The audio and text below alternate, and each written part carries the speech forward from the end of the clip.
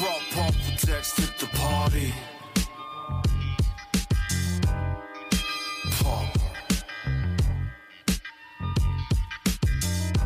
I brought purple text at the party.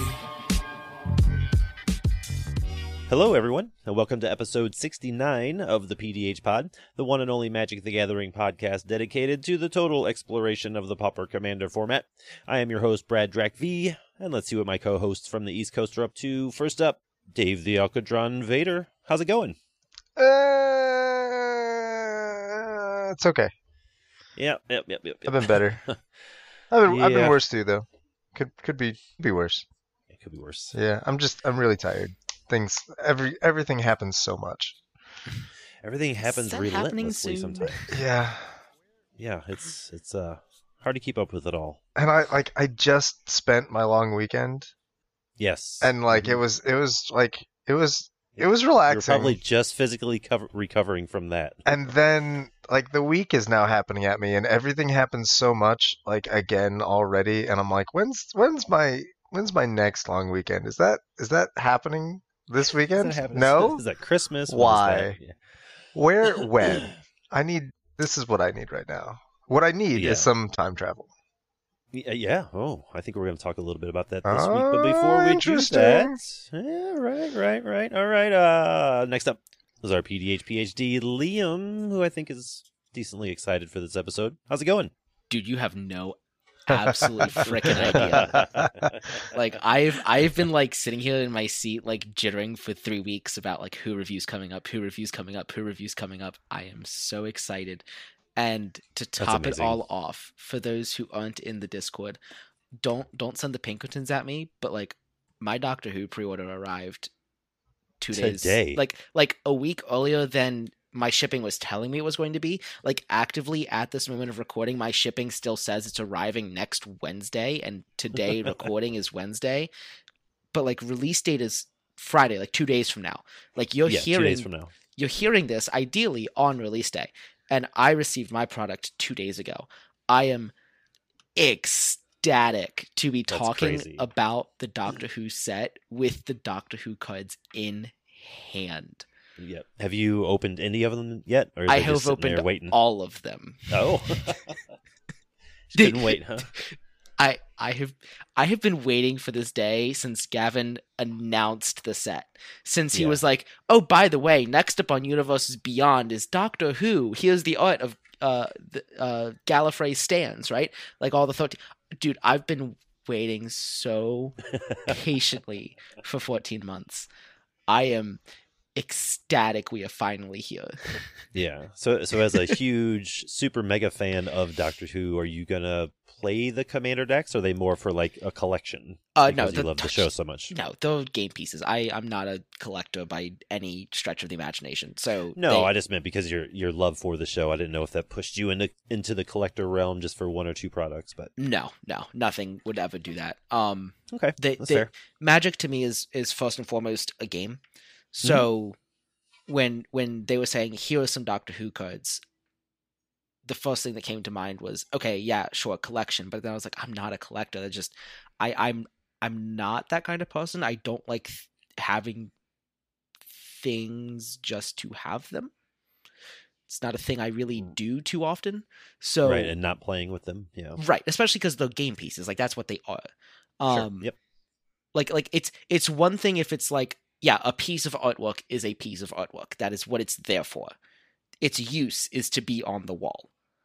Right. But Magic cards, their use is to be played. So they will absolutely 100% be sleeved up, shuffled up.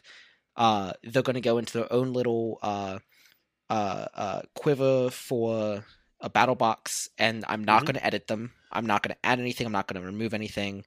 Just straight pre-con level. Straight Universes Beyond pre-con level in a vacuum game experience. I might take one out every now and then to play in a regular Commander game, but ideally they are just in a vacuum. This is the Doctor Who. And what's great is I have family members who I've taught how to play Magic who aren't really that into Magic. Ooh. But they enjoy Doctor Who. So Nice. This is just kind of a Doctor Who board game for us. Sure. Totally makes sense. And so I'm ecstatic about that. Yeah. awesome. I've played a number of games like that, the Warhammer 40K decks, where it's just like everyone gets out the precon and goes, and all the cards are 40K flavored. And I've done that with a handful of times with the Lord of the Rings sets, where like I bought all the 40K decks, and my buddy bought all the Lord of the Rings precons, and we just have left them together so that we can play these games. It's super fun. The decks are Sure. well Precons balanced. Are a blast. Yeah. Now, are they, when you buy them as a set, like Liam bought a set of 4 or what have you, you bought the Warhammer ones, are they designed, are they built to play against each other, or are they just decks? Yeah. They are. No, they are designed in a vacuum. They have nice. Yeah, like every deck has like a very sort of like clear strategy, and every other deck has a handful of cards that are meant to like disrupt that strategy specifically. To deal with it or try to deal with it. So you can have very like interactive games. It's super fun. So yeah, I guess that makes sense. That's the way they've been designing commander decks since like the beginning of time. Is like Is it? The commander decks in any given year are supposed to be. The goal was they were designed with each other in a vacuum. Now, some years, and I'm talking between like 2011 and 2019. Some years there was a deck that was clearly a little stronger than the others, or there was a deck that was like the leader because of flavor reasons. But the goal in the design philosophy was these decks can be played together in a vacuum. When they started in 2020 doing the releases tied to standard, the 2 decks together, so like the Commander Legends release, the Boros equipment and the Simic Lands deck, they were designed together. They were designed in a multiplayer setting, but designed to fight each other. The 2 Kaldheim decks were designed in a multiplayer 4-player setting, but designed against each other. So that's just always been the Commander design philosophy. Oh, cool. Yeah, I've just never. I mean, I've picked up a random precon here and there, but never played them against other precons. And they try to keep the power levels consistent, and there's definitely something to be said that the power levels of precons have definitely gone up over time, but they have gotten around 2021 to that sweet spot where like the power levels are of an appropriate beginner level, but the beginners won't also feel completely dead in the water. Yeah, that and makes so. sense. They've finally found that sweet spot for precons, and even if a precon doesn't particularly speak to you, you can kind of look at it and be like, yeah, that's well designed. Now, yeah, for sure. Mana bases are still leaving players something a little to wish for, but that's a that's different argument for a different conversation. time. Yep. These mana bases, though, are fire. Are they? Awesome. These are some good mana bases, dude. All right, before we get into more Doctor Who cards, let's do a little bit of housekeeping. As usual, if you like the show and you like what we're doing here, consider supporting us over on Patreon at patreon.com/thepdhpod. By being a patron, you get access to the pre-show, which is basically, it's just sort of become like an additional episode every week of just catching up for the week, conversation. This week was more Doctor Who chat, so if you're a fan of that, then definitely sign up for the Patreon. You also get early access to the show notes and the episode before the episode goes live, usually the night before. And then finally, as a patron, you get access to the PDH Pod Discord server where you can chat with us, talk more Doctor Who if you'd like. You can get help with your decks and all that kind of good stuff. And then lastly, check out the YouTube and the Twitch streams.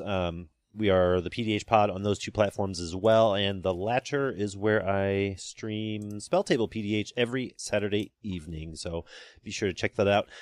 Before we get into the meat and taters of the episode, Liam, what do you got for this week in Magic?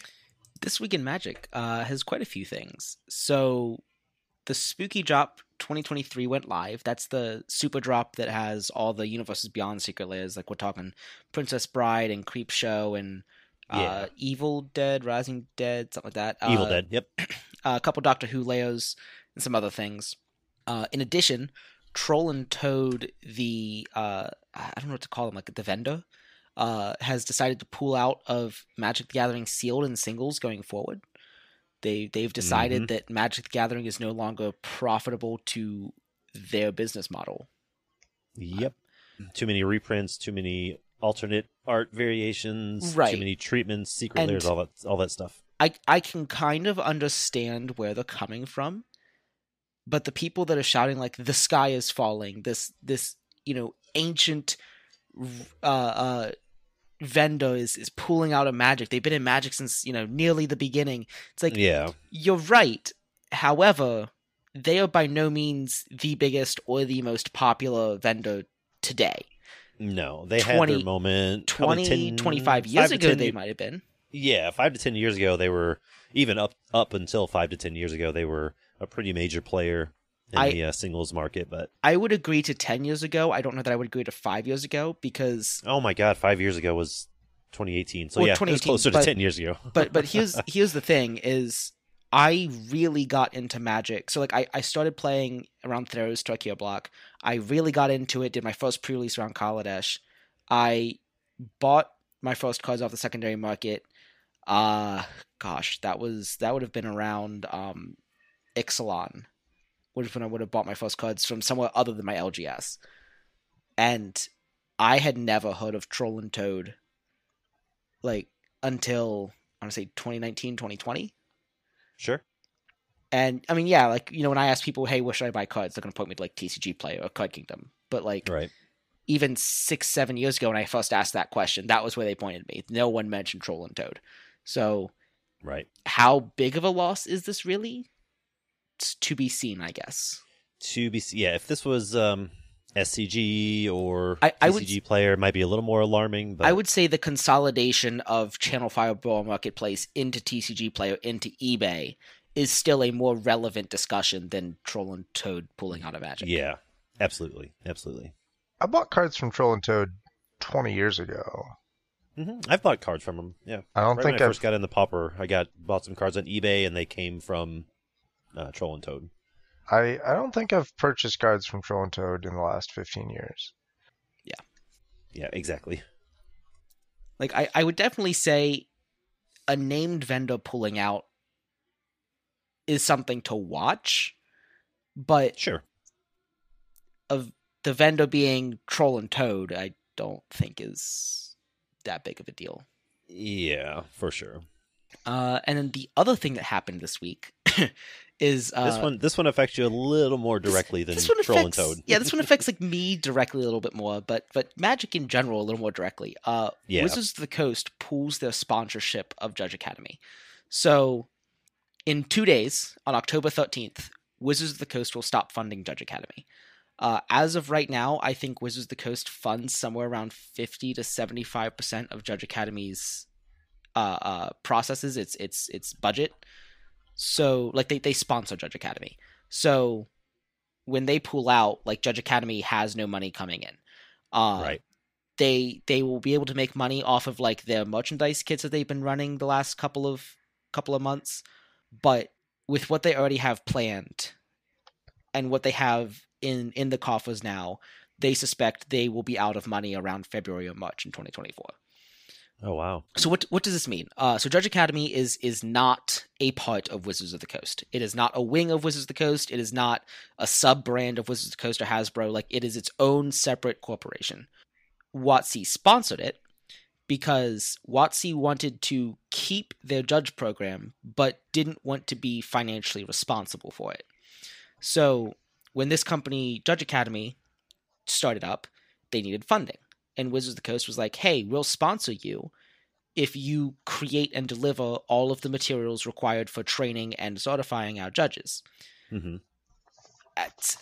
The exact nature of the agreement I am not privy to. I imagine there was something in there about Judge Academy needing to find other sponsors. Wizards of the Coast was willing to sponsor them heavily for the first few years, but they needed to find other sponsors to assist. Judge Academy was not meant to just be Magic judges. It was supposed to be the end-all be-all organization that is in charge of that is the certifying body of many board and card and even video game judges. Oh, cool. The problem is a lot of the really, really big brands like Pokemon or even Smash Brothers or Catan have really solid judge programs, and they don't need an external company doing that for them. Other games like Flesh and Blood or Yu-Gi-Oh or the Genesis Zoo one, or the One Piece card game, or the Keyforge, or the One Piece card game. I think I said that, or Force of Will, like all these other card games that could use judges, don't care. Did you say Catan? Yes, Catan has a very substantial like world championship that happens every year. With I've judges? heard of this before. Yes. Okay. I have a complete non sequitur, apropos of nothing. Okay. Love it. You said the word Catan, though, and it made me think of this. Have you ever played or heard of Pandemic Legacy? Yes. Heard of it. Played it. Would you enjoy Catan Legacy? Is that a thing that you think you want in your life? I was talking about this with a friend the other day. Like, Pandemic Legacy is great. Like, is Catan the kind of game that needs a legacy? No. No? Okay. No. I don't think so. All right. Because you just played the base game. Sure. Right. But yeah, so all these other games, like the games that really want judges have really solid judge programs. The games that don't care about having judges don't care. So they don't want to sponsor a company to create and deliver and certify judges because they don't care. Yeah, they don't need them. So it became this really awkward situation where Wizards of the Coast was the sole sponsor through COVID, and now after COVID, sort of, kinda. And so Wizards of the Coast has basically said, look, we can't sponsor you forever. We can't be your sole sponsor forever. So they're pulling out, which is going to leave Judge Academy high and dry. What that means for Wizards of the Coast judges going forward, I'm not entirely sure. I know a lot of tournament organizers, a lot of the big tournament organizers have been making unprecedented moves in terms of how they select and pay their judges for events, which I will not go into excruciating detail here because I don't want to say something that's wrong because they're all doing it a little bit differently. But it's fascinating to see this because some of these tournament organizers have been doing this for a couple of months. So it's almost like they knew something was going to happen. And so what does this mean for you competitive players that are going to the SCG tours or the face-to-face game events? The general understanding is that these tournament organizers will continue to staff judges they have worked with before or new judges that come with high recommendations from high-level judges that these tournament organizers have worked with before. Yeah. What this means for the growth of the judge program going forward. I imagine it is going to stop growing immediately.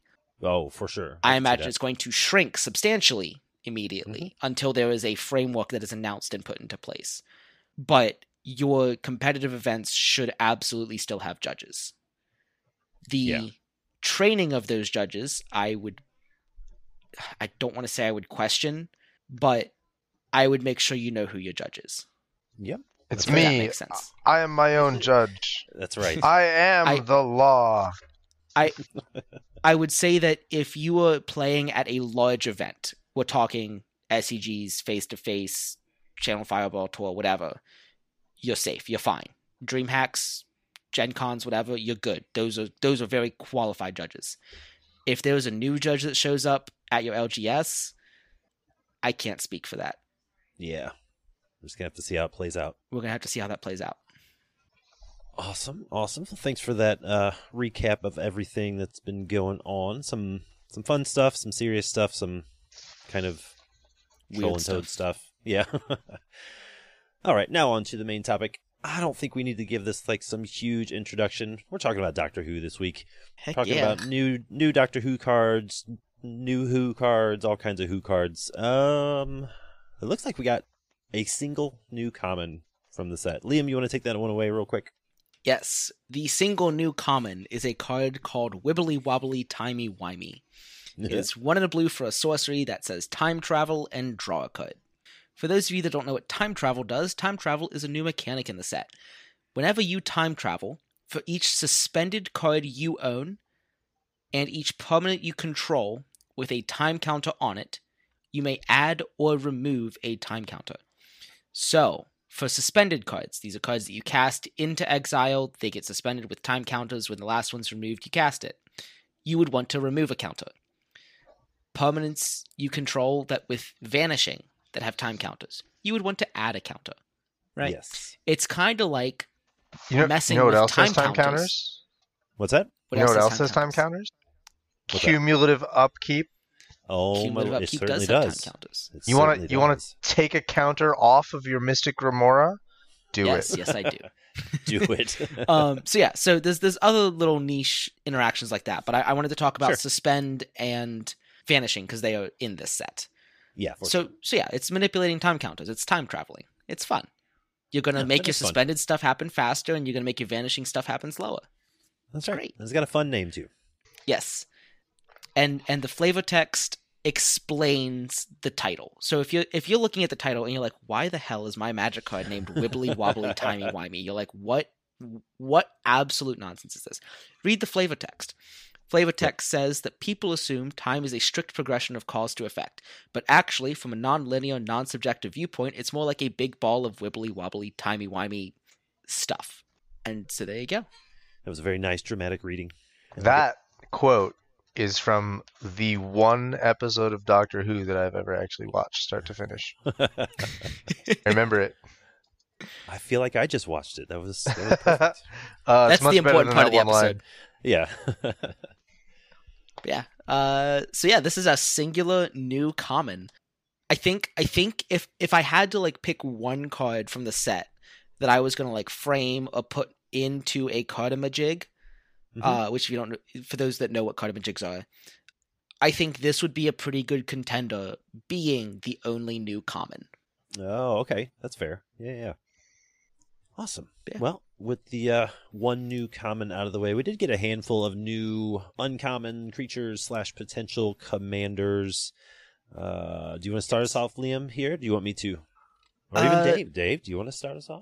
I'll let one of you start with the commanders, but I will preface this. We did have a very brief discussion in the pre-show Yeah. where I think this is how we should do it. I think Brad, you should read the cards. Okay. And then Dave is going to rate them based on mechanics. Like Dave's going to be like, yeah, this is awesome, or yeah, this sucks. Okay. And I'm Based going to on it being a commander. based on it being like a magic card, being a commander, right? And Okay. and I'm going to rate them based on flavor. I love it. I think do you that's a think, great Dave? way to do this. You on Let's board? do it. I'm in. Beautiful. All All right. Professional podcasters make the plan during the podcast. That's content. See? Yes. That's just how it Perfect. happens. If we had made this plan outside of the podcast, that's content that you guys don't get. That's not what Missed. we're about. You missed out. Right. No. You want to see behind the curtain. Here Exactly. we are. Right. All right. First up here, we got Atraxi Warden. It's 2 white and 4, so six total mana for a 6/6 alien eye. It has flying, and when Atraxi Warden enters the battlefield, exile up to 1 target tapped creature. But this creature itself has suspend 5 for 1 and a white. What do you think, Dave? First of all, we need to talk about suspend and the command zone, so that Oh, we yes, say please. definitively it doesn't officially work like you want it to. Suspend is an ability that you use from your hand.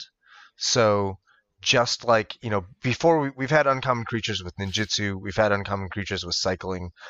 Yeah. These things technically don't work from the command zone because you need to move the card from your hand to do this ability. And Yeah. you can't, the command zone is different from the hand. That said, I think it is perfectly and completely reasonable to allow this to be suspended from the command zone as a rule 0 conversation if you agree Sure. that counts as a casting of it for the purposes of commander tags. Yep. I feel the exact same way about cycling and ninjutsu. I think you should be able to do all of that from the command zone, but it counts as casting. I do too. I'm with you. So I'm going to evaluate this card as if you can suspend it. Yes. As a 6 mana 6/6 that exiles a creature, a tapped creature. Or as a 2 mana suspend 5, 6 mana. Oh, that's true. I That's think true. both of those are fine. I think that this card is going to be kind of mediocre. Like, it's not bad. 6/6 flying is thick. Built-in Yeah, for sure. removal is extra. I think there's a very cool interaction here between the exile a tapped creature and the suspend. Like, if everyone at the table knows it's coming, like no one's going to attack you when it has 1 counter left. Right. Like they're just like they're gonna try and protect their creatures from getting permanently exiled. Yep. Uh, Yeah, because it's not until this leaves the battlefield or what have you. right. It's exiled forever. It's gone. Yep. So I think that there's interesting stuff there. I think there's some really interesting stuff you can do by flickering it. If you hit this with a cloud shift, if someone declares their attack and you're like, I'll scroll shift the warden and exile your tapped attacker. Yep. You can do some very cool stuff with this, but I am not sure that the cool stuff you can do with it justifies the price tag. 6 is a lot, and you have to expect that this is going to die pretty frequently. Sure. And if you rule 0 the suspend thing and suspend it for the first cast, it's going to come into play on turn 7, which is really late. And at that point, let's hope that you have the mana up to protect it. But if you don't, oh my lord, someone's going to be like, I cast down, feed the swarm, murder, and you're going to be like, all right, I guess I won't do anything for the rest of the game. I won't play anymore. Maybe I'll spend 4 mana to suspend it again, and it'll come back into play on turn 13. Or maybe maybe you get up to 8 mana and you hardcast it, and it eats another removal. 6 is just such a huge investment. So much. It's so much. Yeah, it feels like it's a really tough sell. If you can get it online, you can do some really cool stuff with it. I don't think that the coolness of the stuff you can do is going to justify the price tag.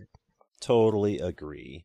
And then with Liam, we went a deep dive here with our PDH Pod Discord, and on a scale of 1 to 7, how are you going to rate the flavor here? This is a solid 6. All right. Nice. 6 out of 7. So the Atraxi Warden is a villain that showed up. I don't even want to call it a villain. It's like an anti-hero that showed up once in the TV show. It showed up on Matt Smith, the 11th Doctor's first episode, titled The 11th Hour, where they were tracking a Prisoner Zero. So Prisoner Zero is an alien that is a shape-shifting multiform alien that escaped through a crack in time and space. And the Atraxi have traveled to Earth, hence the Suspend 5, the time traveling, to arrest this alien. And so the Suspend 5 hurts you a little bit because the 5 is maybe potentially referencing the 5 minutes that the Doctor promised Amy he would return in, when it was in fact 12 years. Oh. Yeah, it was a little rough. So the Atraxi is tracking down Prisoner Zero, and it is threatening to incinerate the human residents once it finds Prisoner Zero. Unfortunately, it does not mean the building that Prisoner Zero is hiding, it means the planet. So the Doctor succeeds in getting Prisoner Zero to create a perfect imitation of itself, hence the tapped creature. Right? The multiform hides by mimicking another life form. But because the Doctor was able to trick it into mimicking itself, it lost its ability, right? It was not shapeshifting into something else. It was tapped.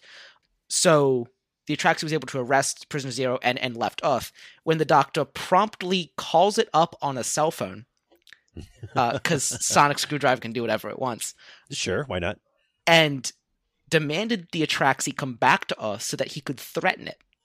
And he threatened it by saying, you were going to incinerate this planet, what the hell? Is this planet a threat to you? Have they broken your laws? Because the Atraxi are intergalactic police force. Right? It was have they broken any laws? And it's no. And it's is this planet protected? And then it flashes through the regenerations of the Doctor, and then he steps through, and he's like, run. And the Atraxi run, and we don't see them again. Ever. Just poof, gone. Yeah, I think they cameoed once since then. Yeah. It is, yeah. He scared him pretty good. So I'd give it pretty 6 out of 7. Sweet. All right. Move on to card number 2 here. We got Clockwork Droid for 2 generic mana. You get a robot, an artifact creature robot. It's a 3/1. You may exert Clockwork Droid as it attacks. When you do, it can't be blocked this turn, and you scry 1. What do you think, Dave? It's already a tough sell because it's a colorless artifact creature. Yeah, colorless is rough, and having 3 unblockable damage every other turn on a 1 but that scries every I love other that. turn. Like, this is not. I don't think this is going anywhere. Yeah, I'm with you. What do you think, Liam? 1 to 7. What do you got? Flavor wise, I'd give it probably a pretty solid 4 to 5. Okay. These creatures were part of an episode with the 10th Doctor titled The Girl in the Fireplace. These are alien robots that disguise themselves as French aristocrats to I see that. hide The art. amongst the humans because they are trying to harvest parts for their spaceship. Unfortunately, the AI that controls them has moved on from mechanical parts to organic parts. Oh, gross. And yeah, so Big Phyrexia vibes. big Yep. Phyrexia vibes. Not here for so it. after consuming the crew, it has moved on to the time fracture that exists on the ship, and they are escaping into I don't know what time period this is. It's France. I want to say Charlotte. So the spaceship Okay. that they're named on in like the 51st century is named after the particular French aristocrat that they are stalking, basically. So the exhaustion is referencing that when they attack, they have to wait before they can attack again. Like if their attack fails, they have to power back up because they're running on reserves. And the scry is probably referencing the various windows in time that they get to jump through. Okay. I'd give it a solid 4 or 5. Solid 4 or 5. Yeah, all right. Let's move on to our next, another artifact creature for 2 generic. It's a 2/2 cyber. Is it Cyberman or Cyberman? Cyberman. Cyberman Patrol. Like I said, 2/2 artifact creature Cyberman. Artifact creatures you control have Afflict 3. And afflict, if you don't remember, is whenever a creature with Afflict 3 becomes blocked, defending player loses 3 life. Dave, what do you got? This one is of all the artifact creatures that are in the set. This is the one that intrigues me. Sure. I think that I really like this idea of just this sort of artifact creature deck that swarms. I do too. Yep. Afflict 3 is not small. Like this could No. get out of That's control. every creature. And it's That's every creature. you have. I mean, every non-Eldrazi creature. Yeah, it's all your artifact creatures, which is, I mean, if you're colorless, almost all of them. My concern with the Cybermen Patrol is I think that it's just going to catastrophically fail at Pillar 4.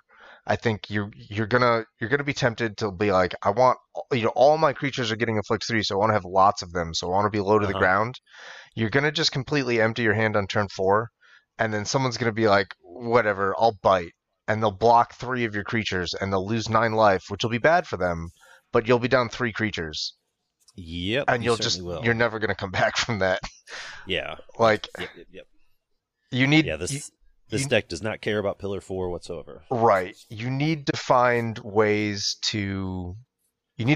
reliable ways to keep your hand full in colorless. And you need to find really reliable ways to protect your board in colorless. And they're just like, there's a couple, like Spare Supplies is fine, Candy Trail, Lembus. Like these Sure. cards are okay, but they're not enough. And like in terms of protection, like you got like Welding Jar and Clockwork Gnomes. Like there's so little you can do to protect your board that I don't think it's gonna be a struggle. I want to see someone build it. I'm not gonna build it. Sure, I want to see it at the table, but not on my side of the table. Yeah. Liam, obey or you will be destroyed. What do you got? These Cybermen are clearly referencing the Mondasian Cybermen, which we have only seen. That's what I assumed anyway. I mean, yeah, clearly. Which we've only seen once in New Who, and I don't recognize this scene. So I'm going to guess that these Mondasian Cybermen are from Old Who, where they were a much more prevalent and deadly force. But yeah, I mean, Afflict 3 is a pretty solid flavor for Cybermen, so yeah, it looks good. All right, let's move on to our third colorless artifact creature in a row. This one is Cybermat, not Cyberman. For 2 generic, it's a 2/1 artifact creature robot with Skulk. This creature cannot be blocked by creatures with greater power, and whenever Cybermat attacks and isn't blocked, it gets +X+O until the end of turn, where X is the number of attacking artifact creatures. Dave, I think this one's a little more interesting. I think it is more interesting. Like the combination of abilities is very intriguing to me.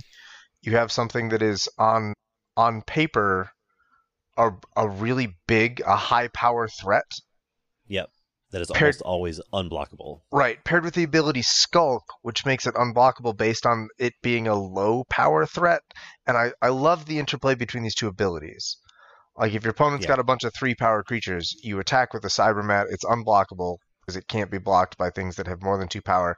And then after it's unblocked, its power gets huge based on the number of attacking artifact creatures. So if it's this and 3 others, you're getting plus 4 power on this thing that was recently unblockable because its power was super cool interaction of flavor. I think it has the exact same weaknesses as the Cyberman Patrol. I think you're gonna for sure. You're gonna overextend. You're gonna run out of gas. It's gonna work once, and then you're never gonna have a huge impact on the game after that. Even if it works and you manage to clobber someone out of the table with a bunch of commander damage, like, it's going to be really hard to take out the other 2 players. Right. And I mean, like, it's so hard to imagine this one butt working like that. Like, so many things have to go right for you for this thing to actually connect meaningfully.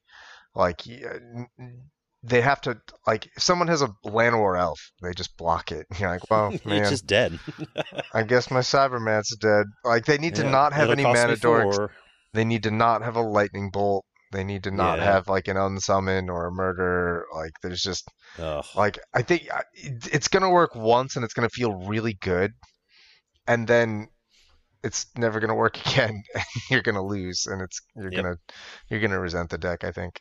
It's going to work that one time because your opponent has a go for the throat in their hand. Right.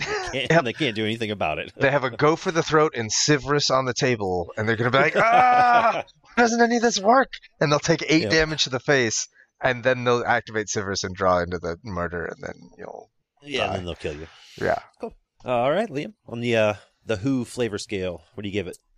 This is another 6. This artist was very conservative. They drew these a lot cuter than they actually are. They have hella teeth. Like, we're talking like 1 levels of Phyrexian teeth that you can't see here. Yeah, they're nasty little critters. Flavor in terms of mechanics, spot on. The bite is much larger than they can take. You can just step on them to kill them. The skulking is absolutely perfect because they like to hide in the shadows. And they always come in droves. So when you see one, you better be prepared to have 20. Nice. So was that a solid? Would you say 5? Give it a 6. 4, 5, 6. Give it a Perfect. 6. I like it. All right, let's move on to our 4th artifact creature in a row, but this one's actually pretty spicy. For 2 and a black, we got a 3/3 Dalek Squadron. Artifact creature Dalek, it has Menace, which is awesome, and it also has Myriad, which is awesomer. So Dave, what do you think? It's very simple. Mm-hmm. Like, I've known of Daleks for a long time. I expected them to be, like, more complex cards. And I'm sort of, like, relieved that this is just such a streamlined design. It's like, an aggressively costed 3/3 with an evasive keyword, and that it multiplies itself. I think that's super cool. I think that it lacks a direction to take it in as a commander. Like, if this is your commander, what's the rest of your deck like? Right, just piles of mono black good stuff. Right, it's definitely a mono black good stuff because there's nothing you can, I guess, sacrifice effects. Like, this is good with Carrion Feeder, I suppose. Oh, sure. Because you'll make a lot of tokens. But, like, Carrion Feeder... It's also relevant with, like, Village Rights effects. Sure. Oh, sure. Sure. Yeah. But, I mean, like, Carrion Feeder and Village Rights are mono black good stuff. So, like, yeah, they don't, yeah. Right. This isn't, like, you're not going to be able to populate the Myriad token and then make extra double plus ungood Daleks.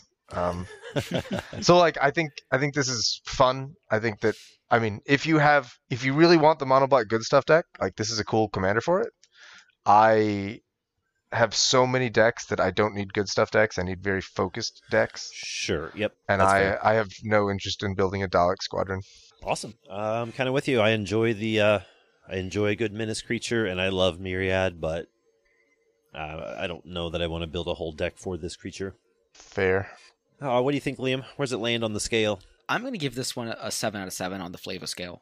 So Ooh, Daleks, nice. Our first 7 out of 7. yeah, Daleks generally are going to come in squadrons like this. They're generally going to be in groups of 2 to 4.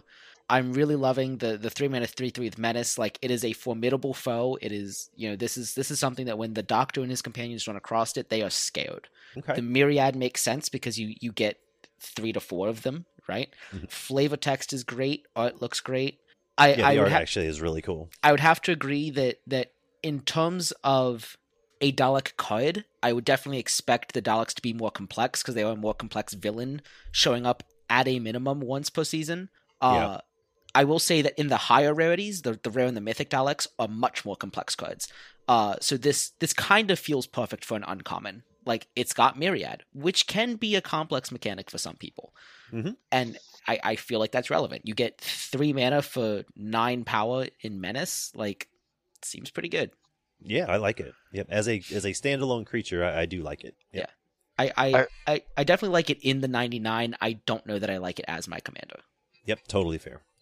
All right, next up, we move into a green card currently sitting at $28 on the pre-order list. Is Displaced Dinosaurs for 5 and 2 green. You get a 7/7 dinosaur, and the text box says, as a historic permanent enters the battlefield under your control, it becomes a 7/7 dinosaur creature in addition to its other types. Take it away, Dave. I think this text box... Are you one of the hundreds of Pauper Commander players that have already built a deck for this commander? I haven't. I love the idea of this commander. This it seems really cool. Yeah. Honestly, like, the only reason I haven't is because I don't think I would do anything different with this commander that, the other 99 people who've already put the deck together haven't already done. So, like, that, without feeling like I'd have a unique and interesting take on something, I don't feel much of a reason to put those cards together. Like, if I want to play with this, someone else will have it built and I'll just borrow it and it's fine. Right. It's the Arcbound Shikari problem. Exactly. That we talked about. Yep. Yeah. That said, I'm really excited to play someone's version of this because I think it looks really fun. I think that absolutely. The text box is absolutely berserk. I think that a lot of the excitement I see online for this card, I think, is perhaps overlooking the fact that it's 7 mana, and that, like, you can design a deck that will really take advantage of this ability, and you will start doing things on turn 6, which is not a great time to start doing things in a game of PDH. Like, the things you'll do on turn 6 are wild, pretty good. Yep. Like, Darksteel Ingot goes hard. Yeah. Darksteel Citadel goes pretty hard. Darksteel Axe. Yeah. There's a lot of things you can do with Darksteel. You can do, like, what is it? The Skyskiff. It's pretty cool. Skyskiff's cool. Yeah. This is the vehicle that is like, whoops, I'm a 7/7 creature now. You don't have to crew me. I Ornithopter, hello. Already have flying. Ornithopter's good. So yeah, I think you can do really cool things with it. But I think that, like, building that deck, like, Darksteel Ingot before the dinosaurs are in play, it's not a good card. Close your ears, Liam. Ornithopter by itself isn't great.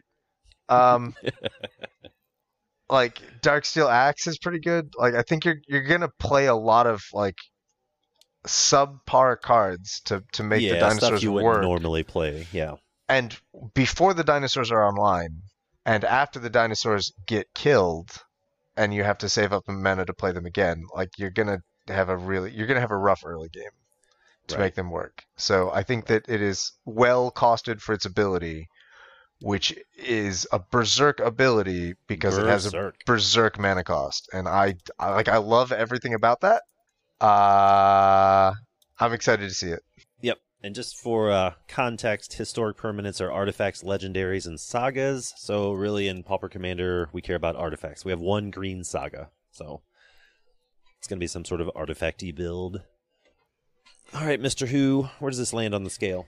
What does Doctor Who have to do with a bunch of random dinosaurs showing up? I can't speak to this one too much. This is a Third Doctor reference. I would have only seen this episode once. Mm-hmm.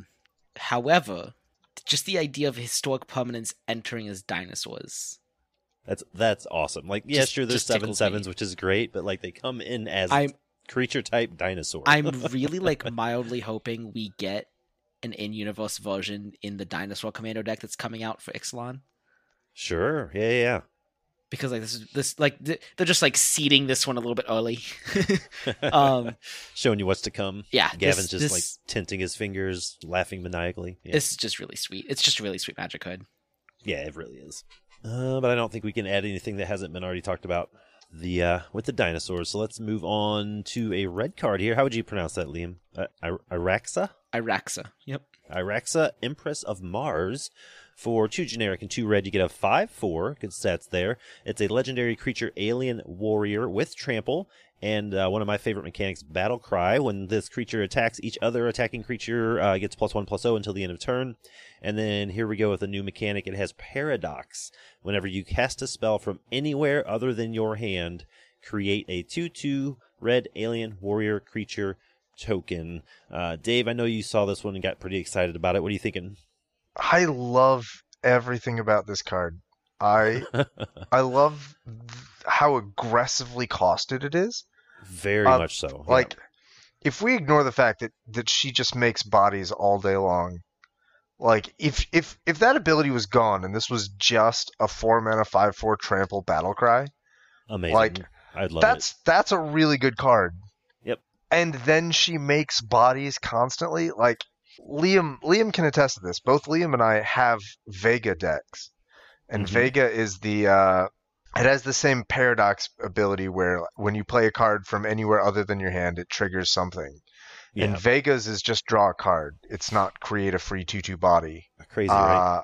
So yeah, like there's so many ways to trigger this. Like I'm gonna list a few and I'm gonna miss a bunch. Like Flashback, Madness, Retrace, Jumpstart, Rebound. Your Reckless Impulse Oh spells, yeah. All Res the Resolve. Reckless Impulse. Yep. Your red impulse Yeah. draws. Yep. Yep. All of those. Like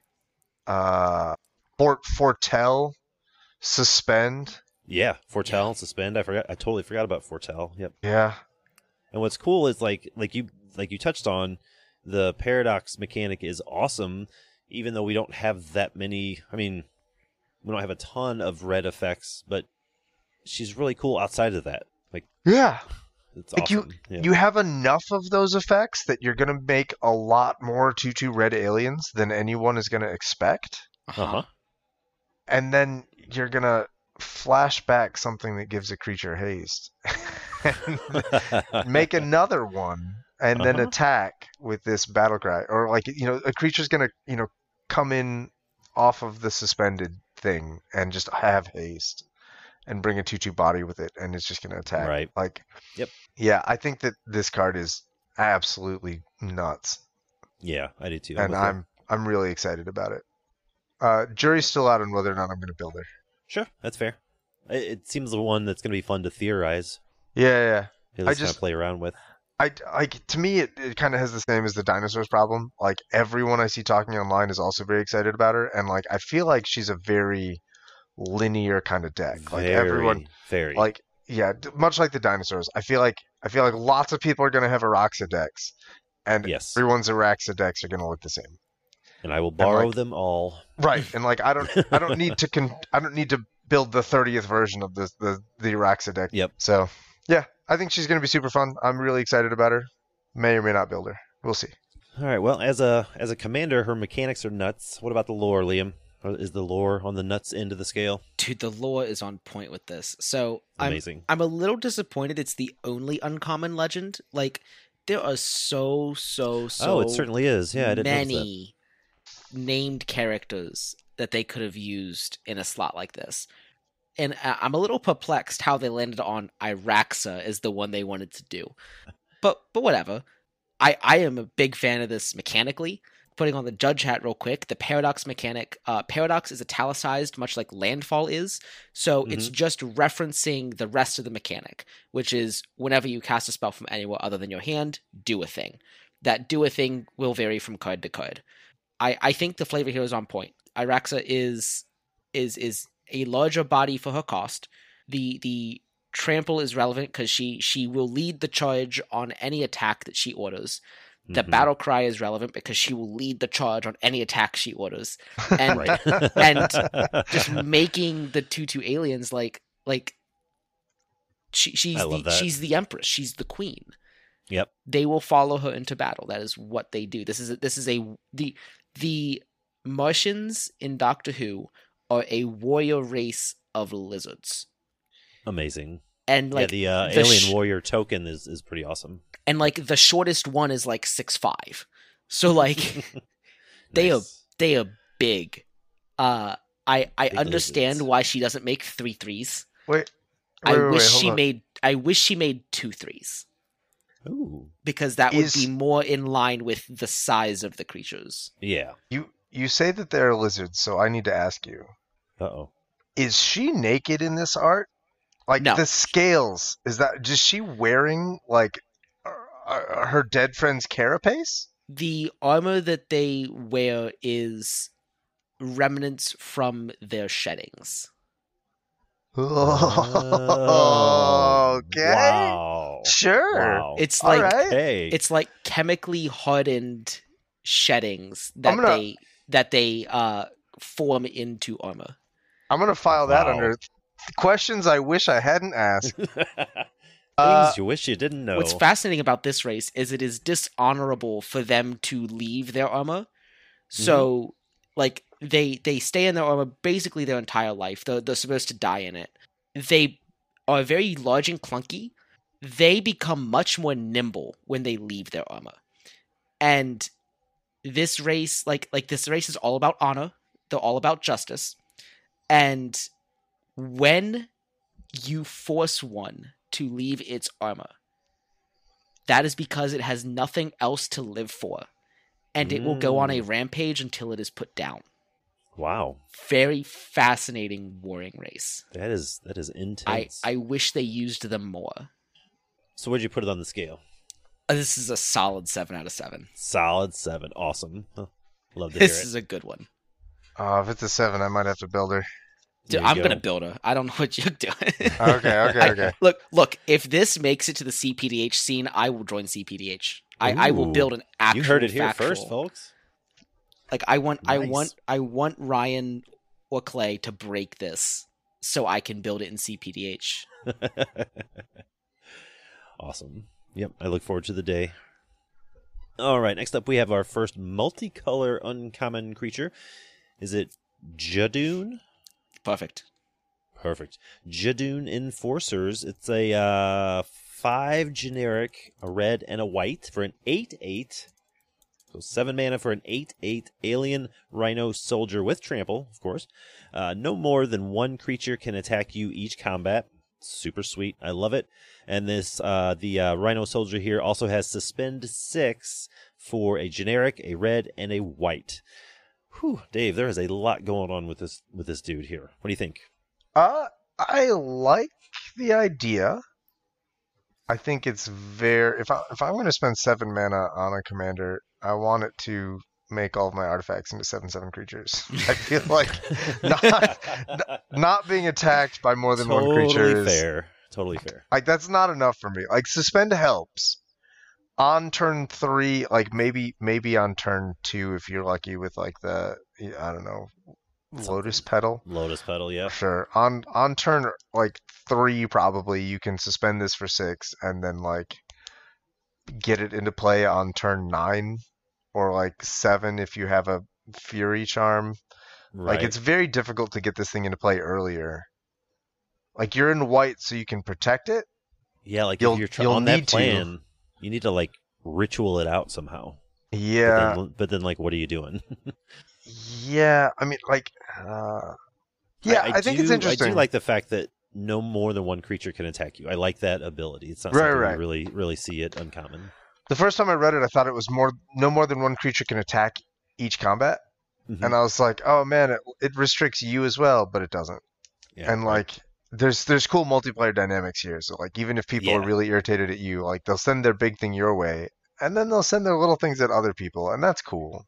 Yeah, that's cool. So like, I like the ability. I like the stat line. 8/8 tramples, not small. And Boros, that's super sweet. Yeah, not sure about the cost. Yeah, it's a little little sketchy. But yep, I'm pretty much with you. You made good points throughout that. So Liam, where does this rhino land on the scale? This one's tricky because the background places them in the fugitive arc, but the thing the little device that the head rhino is holding in his hand places him in the Jones arc.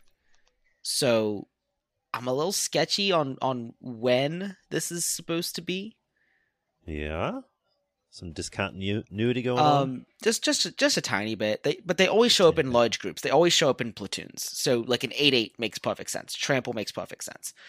The no more than one creature can attack you each combat, I'm trying to connect that to the show, and I'm not really getting it. The suspend is because of the time travel mechanic. They have to. They exist all throughout time. They can time travel. They travel through space. That's why suspend is there. Fun little trivia fact about the Jadoon. So the reason they are named Jadoon is because they had to get that oon sound in there, that OON, because David Tennant is Scottish. And when he was playing the Doctor, they wanted him to use an English accent. Actors and actresses can do accents. That's not a big thing. Right. Well, apparently, because he's naturally Scottish and doing an English accent, the OON sound is very difficult to pronounce when you are doing that. So the whole reason they are named Jadoon is because the writers wanted to play a prank on David Tennant and wanted him to say the line "Jadoon platoon upon the moon" as many times as they could in one episode. How many times does he say it? I think it's about 4 or 5 in there. Awesome. Yeah, it's fantastic. But I'd give it a solid like 4 or 5 out of 7. Like I can see some aspects, but I'm seeing a little bit discontinuity, and I'm seeing some things that don't make sense to me.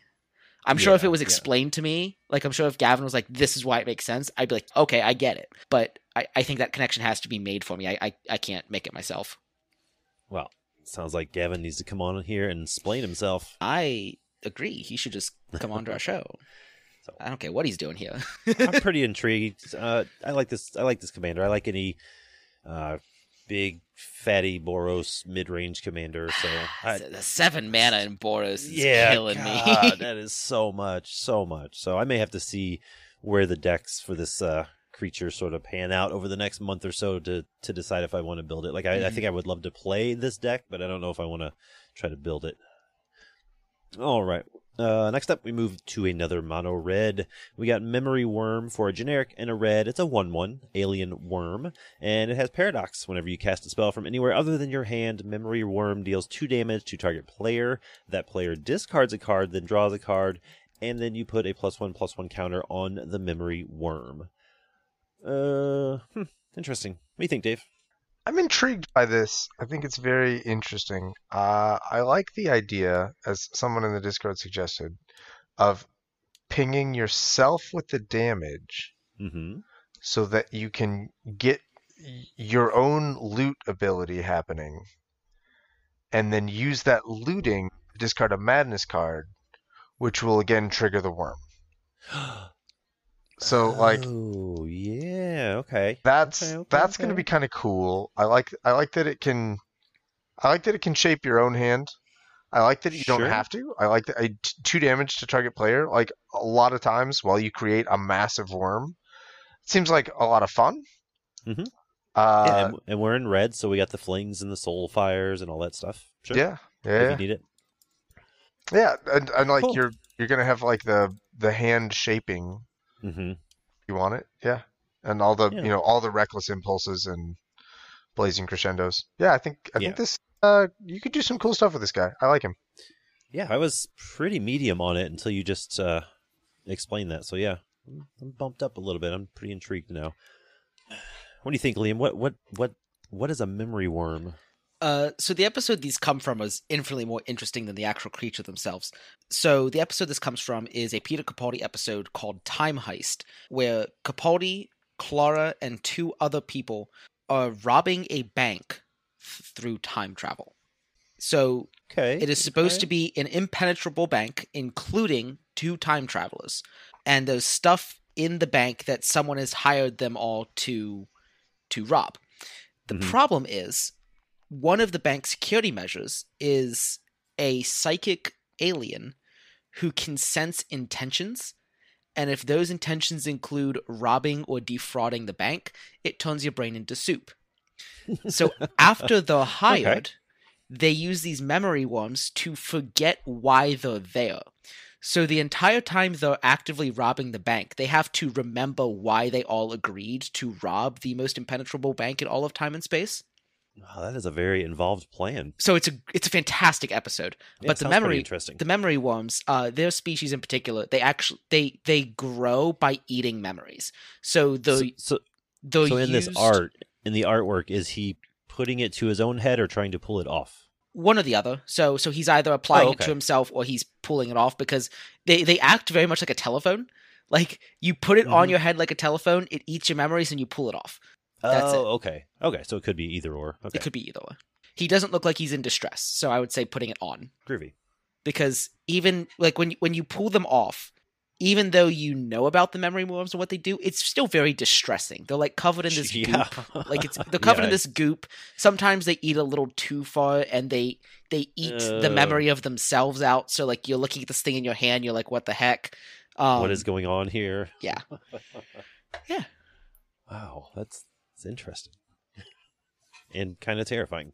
I give this flavor a solid 6 out of 7. Oh, nice. It's pretty solid. All right, sweet. Let's move on to our first blue card of the uncommons here. We got Renegade Silent for 3 generic and a blue. It's a 3/3 alien horror. I already love that creature type. It's amazing. At the beginning of your end step, you goad up to 1 target creature you don't control and put a +1/+1 counter on Renegade Silent. Renegade Silent phases out. A lot of these creatures have many things going on here. What do you think, Dave? Mechanically, I love this card. I like that it is a blue commander, that it's designed for beatings. Like, I do like that quite a bit. It's gonna attack on turn 5 as a 4/4 and then a 5/5 and a 6/6. It's just gonna get bigger and bigger. Like, this guy loves a bone splitter. Yeah. I love that he also goads things. I love that we have this blue creature that's just so dedicated to, like, being a big buff combat guy. I also dearly love that he is immune to sorcery speed removal. Like, that's super cool to me. That is really cool, yeah. You will never active treason this guy. You will never feed the swarm. He's a 6/6 and you can't get rid of it on your turn, sorry. Right. Like, no one's gonna ever touch him with anything sorcery. I mean, you can murder him, sure, on your own turn. Like, you'll never active treason, you'll never feed the swarm. I don't know what other sorcery speed removal exists. But yeah, I think he's super fun. I don't know what other blue cards you would pair with him. Like, Ray of Command, certainly, because you're gonna goad all these things, and then like the whole plan is making other people attack other people, which is super fun. I love that. Yeah. But, like, I don't know what to do besides Bone Split and Ray of Command. Like, I have 2 cards. Like, I'm 97 cards to go, and I'm out of ideas. Like, well, you got like 35 island, so okay, sure. Just cuts it down. Yeah, okay. I guess I only need like 60 cards to go, but I'm still out of ideas. Yeah, same here. We do have 4, 3 instants and an aura that care about phasing at common in blue, in mono blue. So okay. I don't know if you want any of those for thematic purposes, but yeah, I mean, phasing out your own creature is a great way to protect him from removal. Sure. But then you don't get the end step trigger. Yeah, there is that. Yeah. But no, I'm with you. I do like sort of incidental goading. That's always fun. And the phasing out is it's almost funny. Like, he's antagonizing other creatures to attack, and then he's like, I'm out of here. Can't get me. I'm done. Like, come back around and beat you down a little bit. So I do like that quite a bit. What do you think, Liam? What is a Renegade Silent? So I actually love this card a lot. The whole shtick of the silence, and that's what this is. This being is called a silence, is that when you look away from them, they completely erase their existence out of your memory. Oh. So when you look away, you forget about them. It's not even like you can remember what a silence is, and like you just forget that there's one in the room. No, like you Uh-huh. completely forget what a silence is. Like That they even exist. you forget that they even exist. The only reason there was recorded instances of the silence is because people wrote it down or like voice and video recorded them. That's the only way to remember them. So at the beginning of the end step, the end of your turn, you're looking away, right? Mhm. The silence is attacking you, right? So like you are in the room as the silence. The silence attacks you. It's goading you to attack it back. Yeah. But then you look away. It gets stronger because it has time to power up. It's it uses an electric attack, so it has time to power up to attack you. And then you look away. It phases out. It doesn't exist, right? Pretty clever. I like it. I really like this. The "silence will fall" quote at the end there on the flavor text is perfect because this it's kind of like a little mini prophecy in 11's story arc. Silence will fall, and so there's online arguments all the time about what silence will fall means because it has two meanings in the show. One is the silence succeeds in their goal of literally silencing the Doctor. Mm-hmm. The Doctor has been betrayed. He's trying to expose people. The silence's goal is to stop him from doing that. So silence will fall, right? The Doctor will not speak. The other is that the Doctor gets so infuriated, he literally gives the marching order to the human race to kill the silence. So the other meaning is silence, as in the species, will fall. Yep. It's amazing. Such a great turnaround in Nice. a 2-part episode. I loved it so much. I'd give it a solid 6 out of 7. I think there were Got some bangers. probably a cleaner way to do this, but it's still a really good take. Of the ones we've talked about so far, this was probably closer to the top of the list of ones I'm interested in building. Solid. All right, next up we got Sibylline. Is that how you say it? Yes. Perfect. Sibylline Soothsayer. For 2 generic and a red, you get a 3/2 human warlock with temporal foresight. When Sibylline Soothsayer enters the battlefield, reveal cards from the top of your library until you reveal a non-land card with mana value 3 or greater. Exile that card with 3 time counters on it. If it doesn't have suspend, it gains suspend. Put the rest of the revealed cards on the bottom of your library in a random order. Oh, Dave, this is too much here for me. What do you think? There's a lot here. I love this design so much. I completely get it. I just don't know how to build around it. You've come to the right person because of Awesome. all of the cards that we're going to talk about today, all 16 uncommon creatures, this is the one that I've designed a deck for and played around with it a little bit on Moxfield's playtest feature. Awesome. So the way that I designed this deck is I put in a really silly number of 2 mana rocks and cheap little 2 mana draw spells, things like, Tormenting Voice and then also lots of ways to sacrifice the Soothsayer so that I can recast it. So all the Infernal Plunge and Collateral Damage and Heartfire, like all of those things, but exclusively at less than 3 mana. In this deck includes exactly 0 cards that cost 3 or 4 or 5. And there's about 30 cards, 20 to 30 cards that all cost 6, 7, or 8.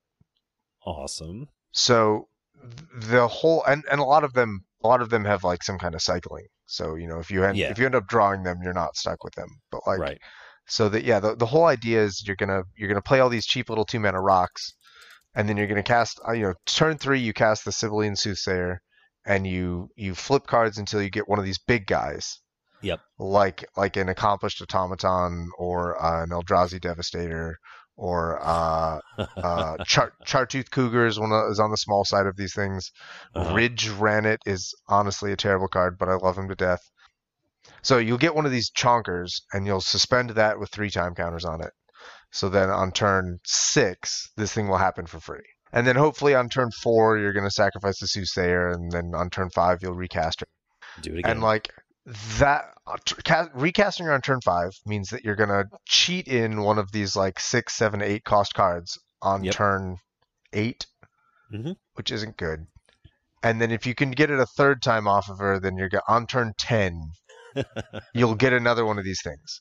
And if you can get a Joyra's time bug in play and then like to keep it around, Yeah. you can do cool things and like accelerate this thing. There's also like Rift Elemental and Fury Charm. There's a couple of ways you can accelerate these suspend guys, but like the deck building restrictions on like not getting to play any of your 3-mana rocks. There's no Bonder's Ornament. There's no Howling Golem. There's no Scare Tiller. Like Right. not getting to play any of those, so you just that don't you want to can risk it. right, so that you can cheat in a 6-drop on turn 6. Like, doesn't feel good. It feels pretty bad, honestly. Like I was like when I first saw her, I was like, oh, that's gonna be like Noise Marine, but a little backwards. That is the first thing I thought of. Yeah, that's absolutely the first thing I thought of. It's super Noise Marine-esque, but like Noise Marine is gonna build up to like a massive crazy crescendo that is spectacular and awesome. This is just kind of putter out. Like all of the playtest games that I've run with her are really lackluster, and I'm not gonna pull the trigger on it. It's funny how they, we've talked about 3 or 4 uncommon creatures so far that have the same problem. Like, it's really cool, but it's going to be turn 8 before it does anything. The Enforcers were like that. The 7-mana Boros, the Dinosaur Commanders like that. It's awesome after turn 6 or 7. Like, it's like if you got your casual play group and like your games are continually going to turn 14 or whatever. Great. Yeah. Like absolutely rock and roll, man. You're gonna have the time of your life.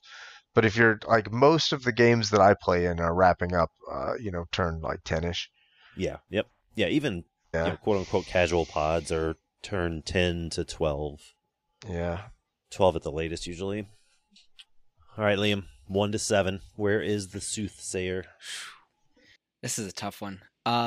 So the episode they come from is a 10th Doctor episode called The Fires of Pompeii. And the thing here is that there's an alien race that crashed and has that crash landed a while ago and has recently awoken inside of Vesuvius.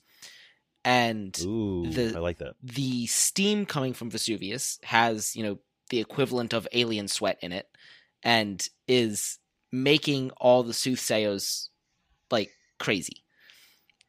So entering the battlefield, having a vision, revealing cards with 3 or greater. They are revealing greater plans. All their new visions are revealing greater plans, alien plans, but they don't know how to interpret them. So they're just interpreting them as like random things.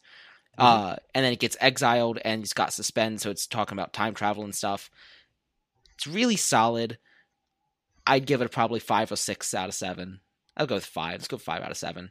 How do you like it as a commander? I did not build Noise Marine because I do not vibe with 40k. I clearly vibe with Doctor Who. Sure.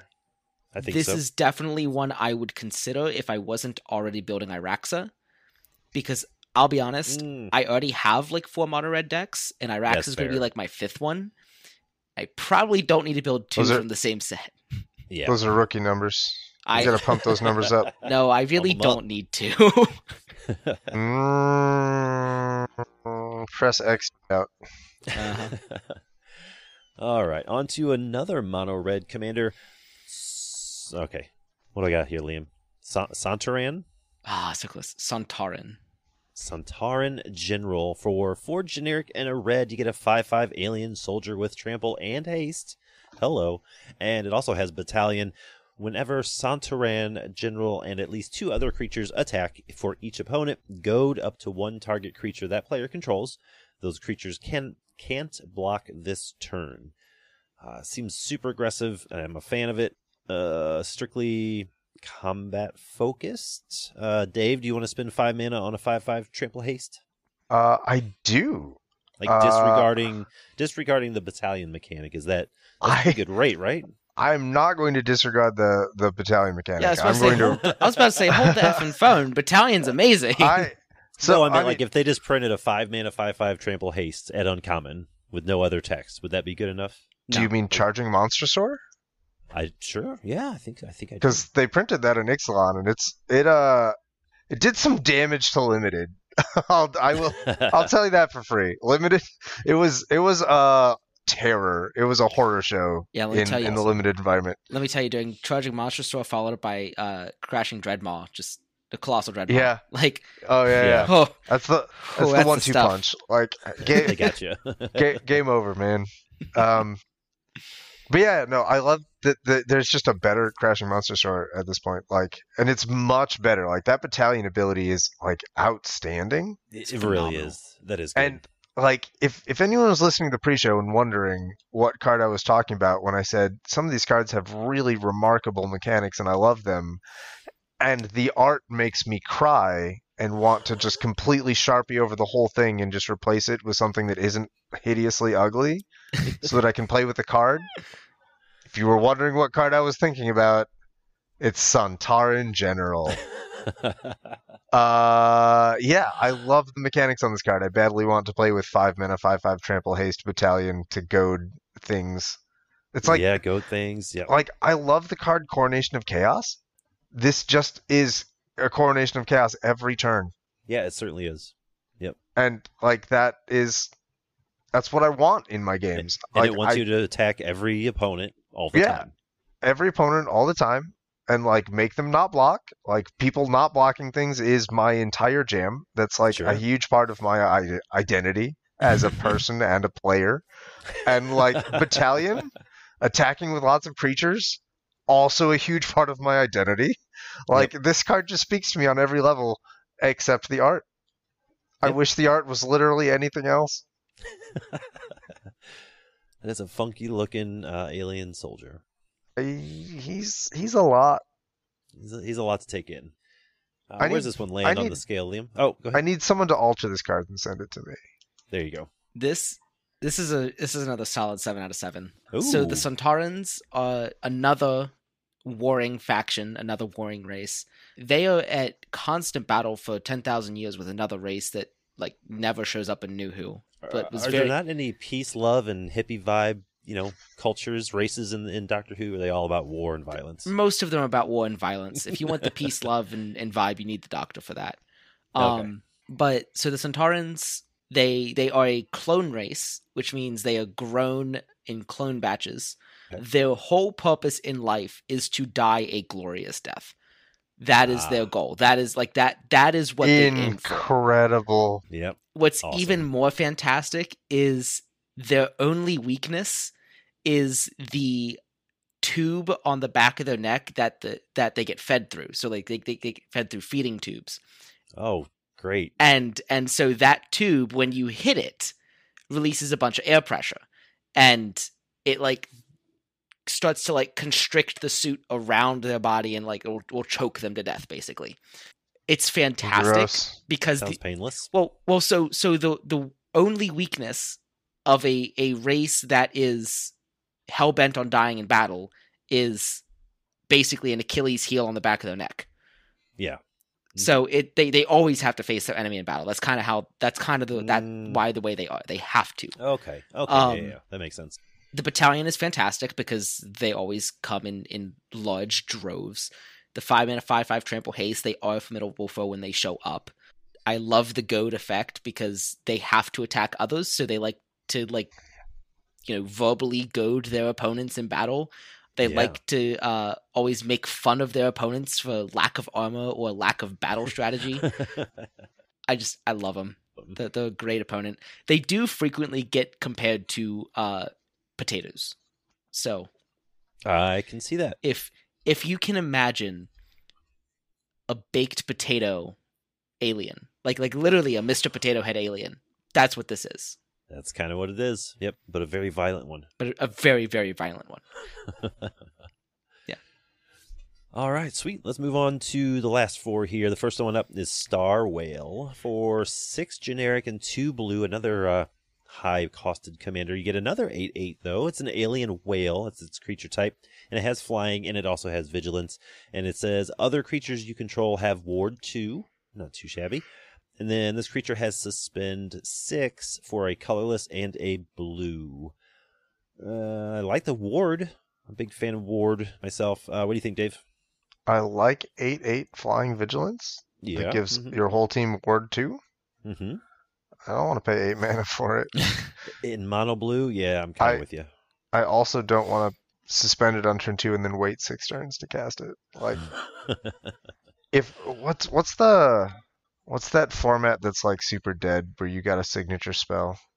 Oathbreaker? Oathbreaker? I wouldn't consider it super dead, but okay. No, it just had like a pretty big resurgence. Or I don't even know if it was a resurgence, but well, yeah, Wizards like, recognizes it as an official format now, so there we go. I would consider it anything but dead. Yeah. If I could make Star Whale a commander with clock spinning as my signature spell, like I could do that. But like okay. There's a lot of Rule 0 going on there.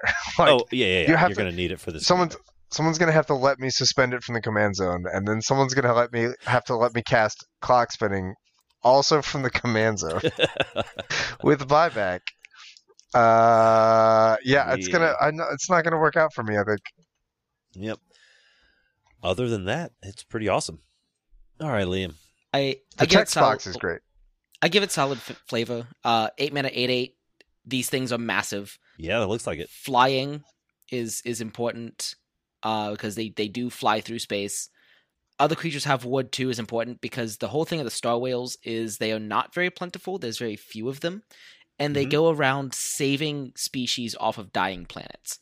So when we see them, when we see them in the show, it is with the 11th Doctor, sometime in the 30s and 40s of centuries. The sun has burned out, humans have left Earth, and the Star Whale has a human settlement on its back. So it's taking the humans to the next colony planet, basically. So it is very large. Yes, it is massive. Like nice. What? Like the entirety of the UK population fits on the back of one of these. Oh, so it's like continent size almost. Yes. Large country size. Yes. Nice. And the art is stellar. I don't know how they're represented on the show, but the art here is pretty stellar. I like it. Yeah, it's pretty good. It's a little bit of a different representation, but it's still really solid. Sure. Yeah. All right, let's get on to our second mono green commander here, potential commander. You're going to have to pronounce it Thajarian? Thajarian Witness. For a generic and a green 2 mana 0/4 alien cleric with flash, so that's kind of cool. And has Bear Witness as a mechanic. Whenever another creature dies, if it was attacking or blocking alone, exile it and investigate, which is you make a clue. Dave, what do you think about mono green clues? I don't like this card. Like, I think that I'm not a super fan. I think I kind of like that mono green has, if you squint, look sideways, it has card draw in the command zone. But like, sure, that's it. I like card draw. I think that you can't count on your opponents attacking alone. So if you want to really like lean into this ability, you have to commit yourself to attacking to alone, and that's not what mono green decks with card draw want to do. And like exiling your own stuff feels like really bad, and like it has to die. Like that's everything about this seems just like bad. Yeah, I mean, sometimes it'll work on your opponent's stuff. Okay, but like that raises it like 2%. Yeah, I mean, like it just seems really unreliable. Like if your opponent is playing a deck with lots of tokens, like they're never gonna attack or block alone. And then like it's an 0/4, so it's gonna be hard for you to kill it somehow. Like, and it's not gonna die often in combat or to direct damage. Like it's gonna be hard to get it back in your hand or the command zone. Yeah, reliably. I mean, someone blocking alone feels like more reliable, I guess. But like, it still seems like it's going to be really wildly hit or miss. Mm-hmm. And like, I want my commanders to be a lot more reliable. Oh yeah, absolutely. Where are we at on the lore scale with this one, Liam? This one is phenomenal. This is a 7 out of 7. Oh wow, okay. So these creatures are so this is a peaceful race, but it's not all hippie vibes. Because it is a race that has been lost to war, as in there's very few left.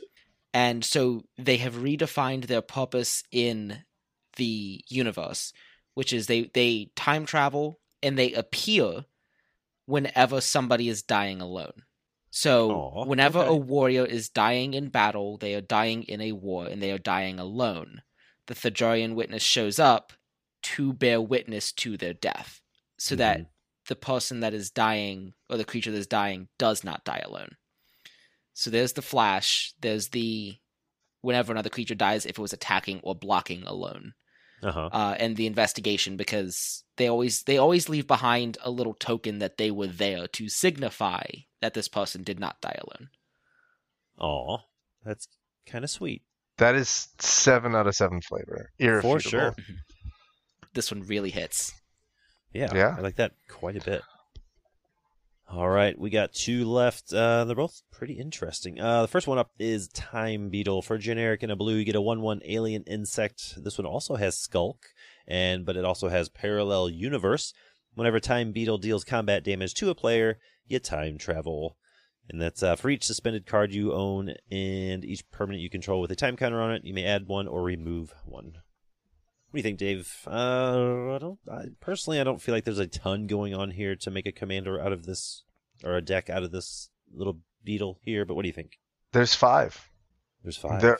In mono blue commons, there are 5 cards that involve time counters. Is one of the Mystic Remora?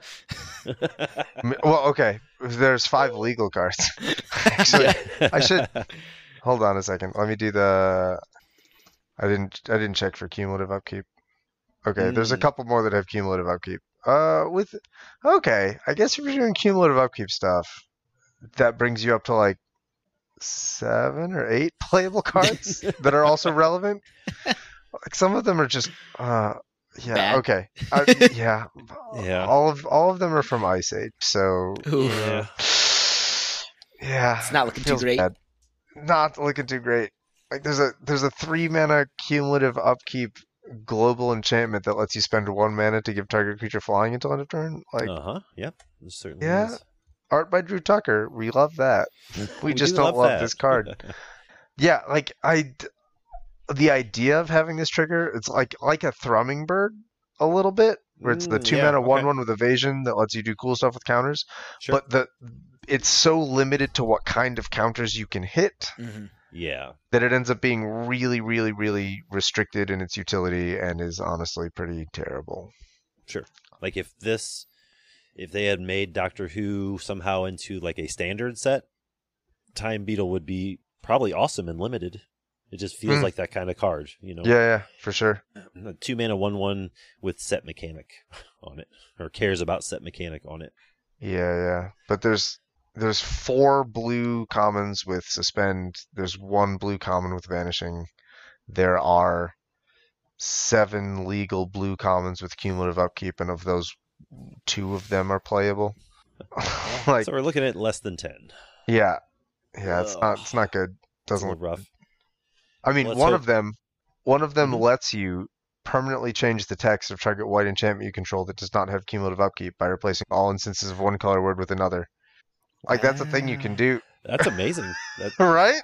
That might be my Oathbreaker spell or my whatever. That's a 1 mana 1/1 creature with cumulative it's a upkeep. creature. Oh, Yeah. yeah.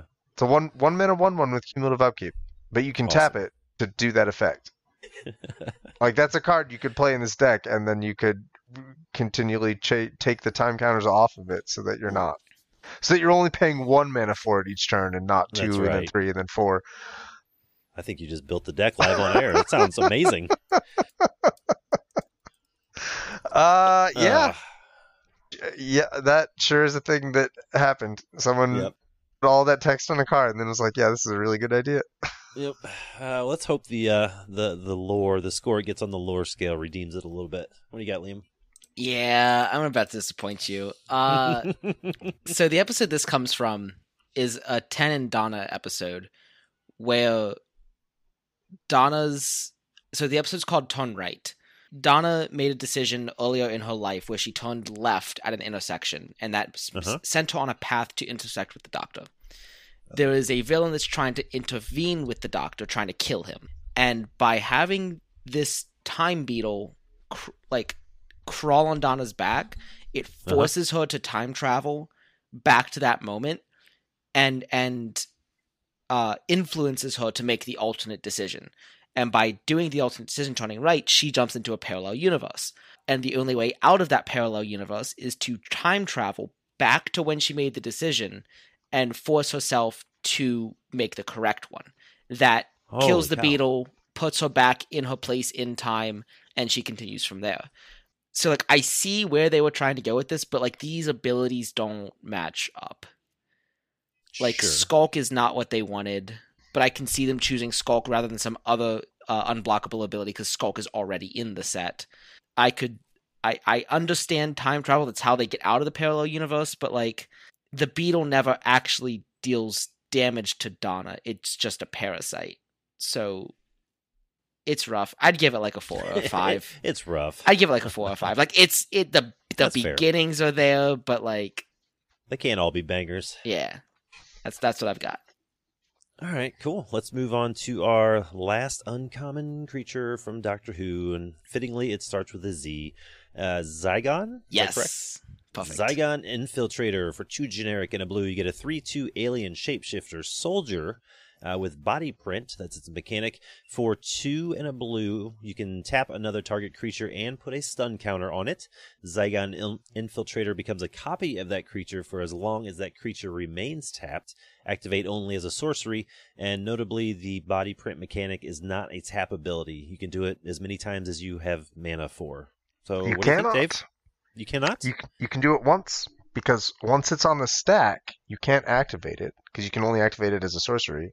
And once it resolves, the Infiltrator It no will become a longer has copy of this something ability. that doesn't have that ability.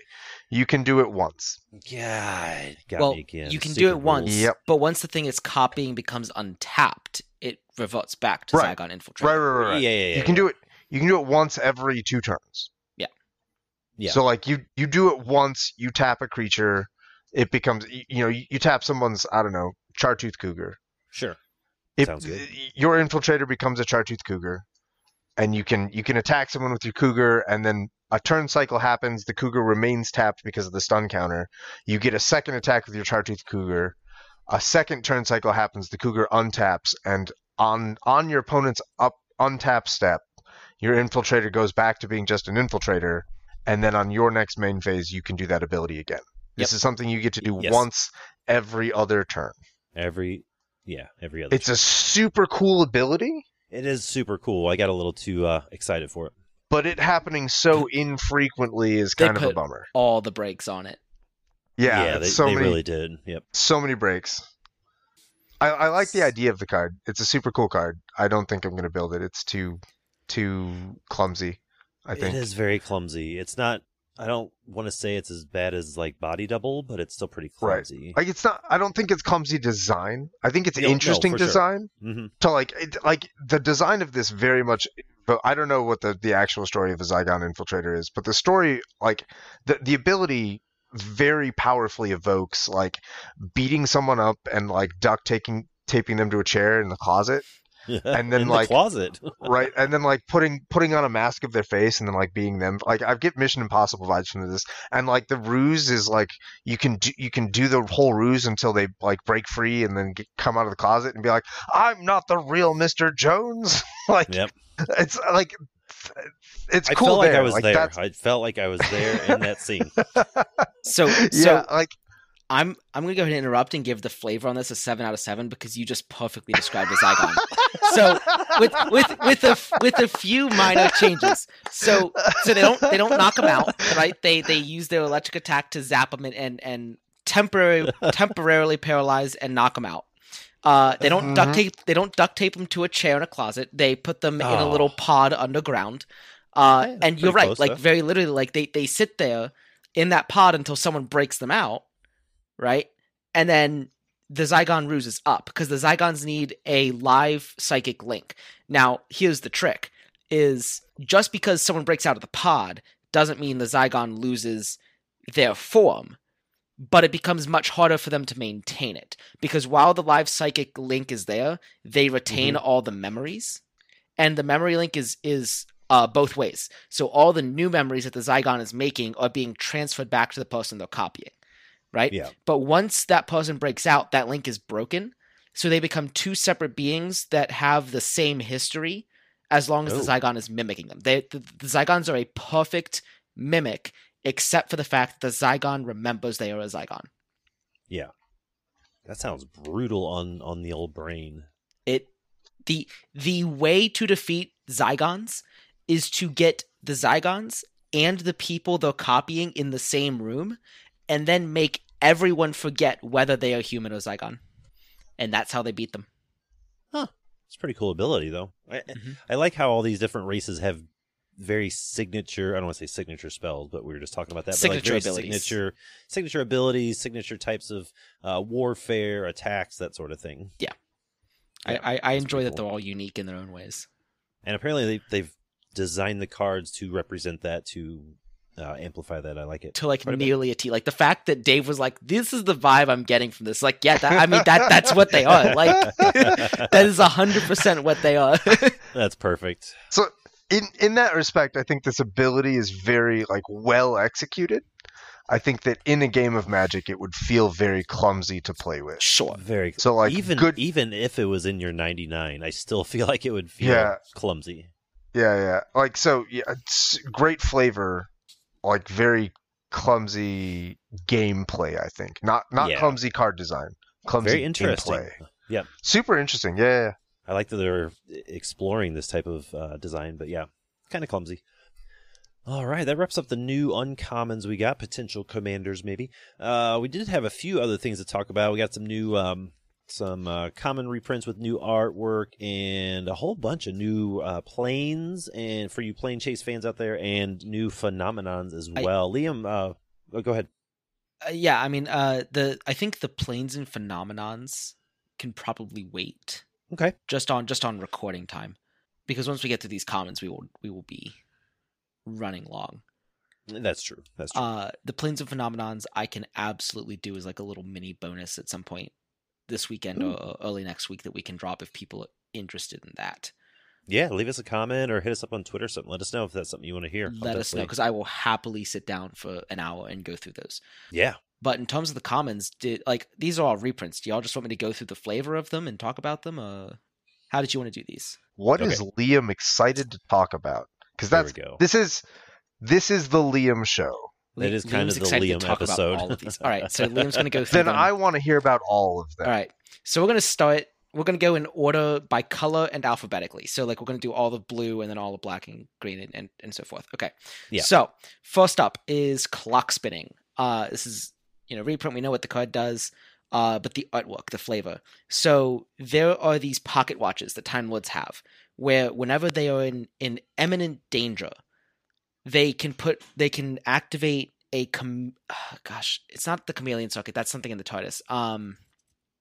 No, I think it is chameleon socket. I think they tap into the chameleon socket of the TARDIS, and so the whole idea behind the TARDIS is that it's supposed to blend into the surrounding area, but the Doctor's is broken, and it's just permanently a 1900s police box, and so he can tap into it whenever he's in imminent danger and actually like shapeshift. It's a very painful process. Like it rewrites his whole biology. But it puts his correct biology and his correct memories into this little pocket watch, right? Mm-hmm. So that's what's being depicted here is he was hiding out as a human, hiding away from an alien group that was trying to track him down and kill him. And the only way to do that was to make them lose his scent. And the only way to do that was to hide as a human for a significant portion of time. So here you can see that he's opened the pocket watch. He's regaining his memories. He's becoming a Time Lord again. So that's the clock spinning. Is he is relearning all the time travel that he's done. Any questions? Solid. The art is awesome. The art is no questions. Phenomenal. Yeah, it's gonna look awesome in foil. I stand for Tenet. Mm-hmm. Sure. The next one is Ponder. Here we have a little puddle that's making like a little finger pointy symbol. And the human character that we can see is Bill Potts. She is one of Peter Capaldi's companions. In one of her early episodes, they run into an alien who is best described as a puddle. Like, honestly, that puddle sucks in another human, so it has like a voice, it has a form. And this is the puddle trying to interact with Bill to take Bill away to show her the stars. Bill decides that she doesn't want to go at this time, but she agrees that she will join at one point in time because the puddle absorbed her love interest. So that was a little unfortunate. But yeah, so when Bill eventually does die, she is released into the universe with the puddle. Preordain. This is an episode I've only seen once or twice. The Doctor is interacting with, I want to say she's a psychic. She might not be a psychic, but the Doctor's interacting with a lady to try and get out of a Weeping Angel's trap, except for the fact that the lady is part of the trap. All right. Yeah. I can't really speak to it. I've only seen that episode once or twice. It's a fairly new one. It's really cool art, though. Really solid. It's kind of ominous. Yeah, kind of haunting. I like it. Yes, very haunting. Think twice. So Danny Pink, who is Clara Oswald's, I don't know if they were ever fiancés, but they were both teachers at Coal Hill. They were seeing each other. They were together in a relationship. Danny Pink has died. He has been hit by a car in a traffic accident and has died. Spoiler alert. Sorry. And Clara is thoroughly pissed off. And the Doctor never really liked Danny, but he didn't hate him either. So Clara's yelling at the Doctor, I want you to go save him, go bring him back. And the Doctor says, I can't because he's interacted with me. If I was to go back to save him, it would be interrupting my own time stream. So because Danny knows the Doctor is not willing to go back to save him. And so Clara gets thoroughly pissed off. She thinks she puts a sleep patch on the Doctor, which puts him into a dream world, or at least temporarily knocks him out. And she flies the TARDIS to a volcano. The only way to destroy a TARDIS key is very Lord of the Rings-esque. You toss the key into an active volcano. So she takes, there's 11 or 12 keys hidden around the TARDIS. She takes them all, starts chucking them into the volcano. And she's just every key I throw is every time you say no. And I will stop throwing them once you tell me you'll go save him. I don't know anything about really the show much, or especially not this episode or what's happening, but something about that flavor text, the quote is awesome. It's super badass. Yeah, she is absolutely pissed off at this moment. 5 left. Yeah. Every time you say no to me, I will throw another key down there. Do we understand each other? Yeah. And so it gets to the point where all the keys get thrown in accidentally, right? Because she drops the last couple, and she thinks the TARDIS is locked. She locked the TARDIS. The Doctor's on the ground. He wakes up, right?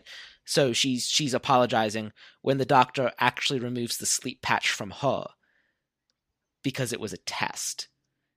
He knew she was going to do something rash, so he wanted to see just how far she would go. Yeah, look at that. The next reprint is Feed the Swarm. This is a newer episode. This is an episode that is newer than the Weeping Angel one that I was just talking about. The purple character with the gems coming out of his head, his name is Swarm. And he is literally eating this person by taking them out of the time stream. He's erasing them from history to consume their life essence. So yeah, it's a little dark. Yeah, still, I like it.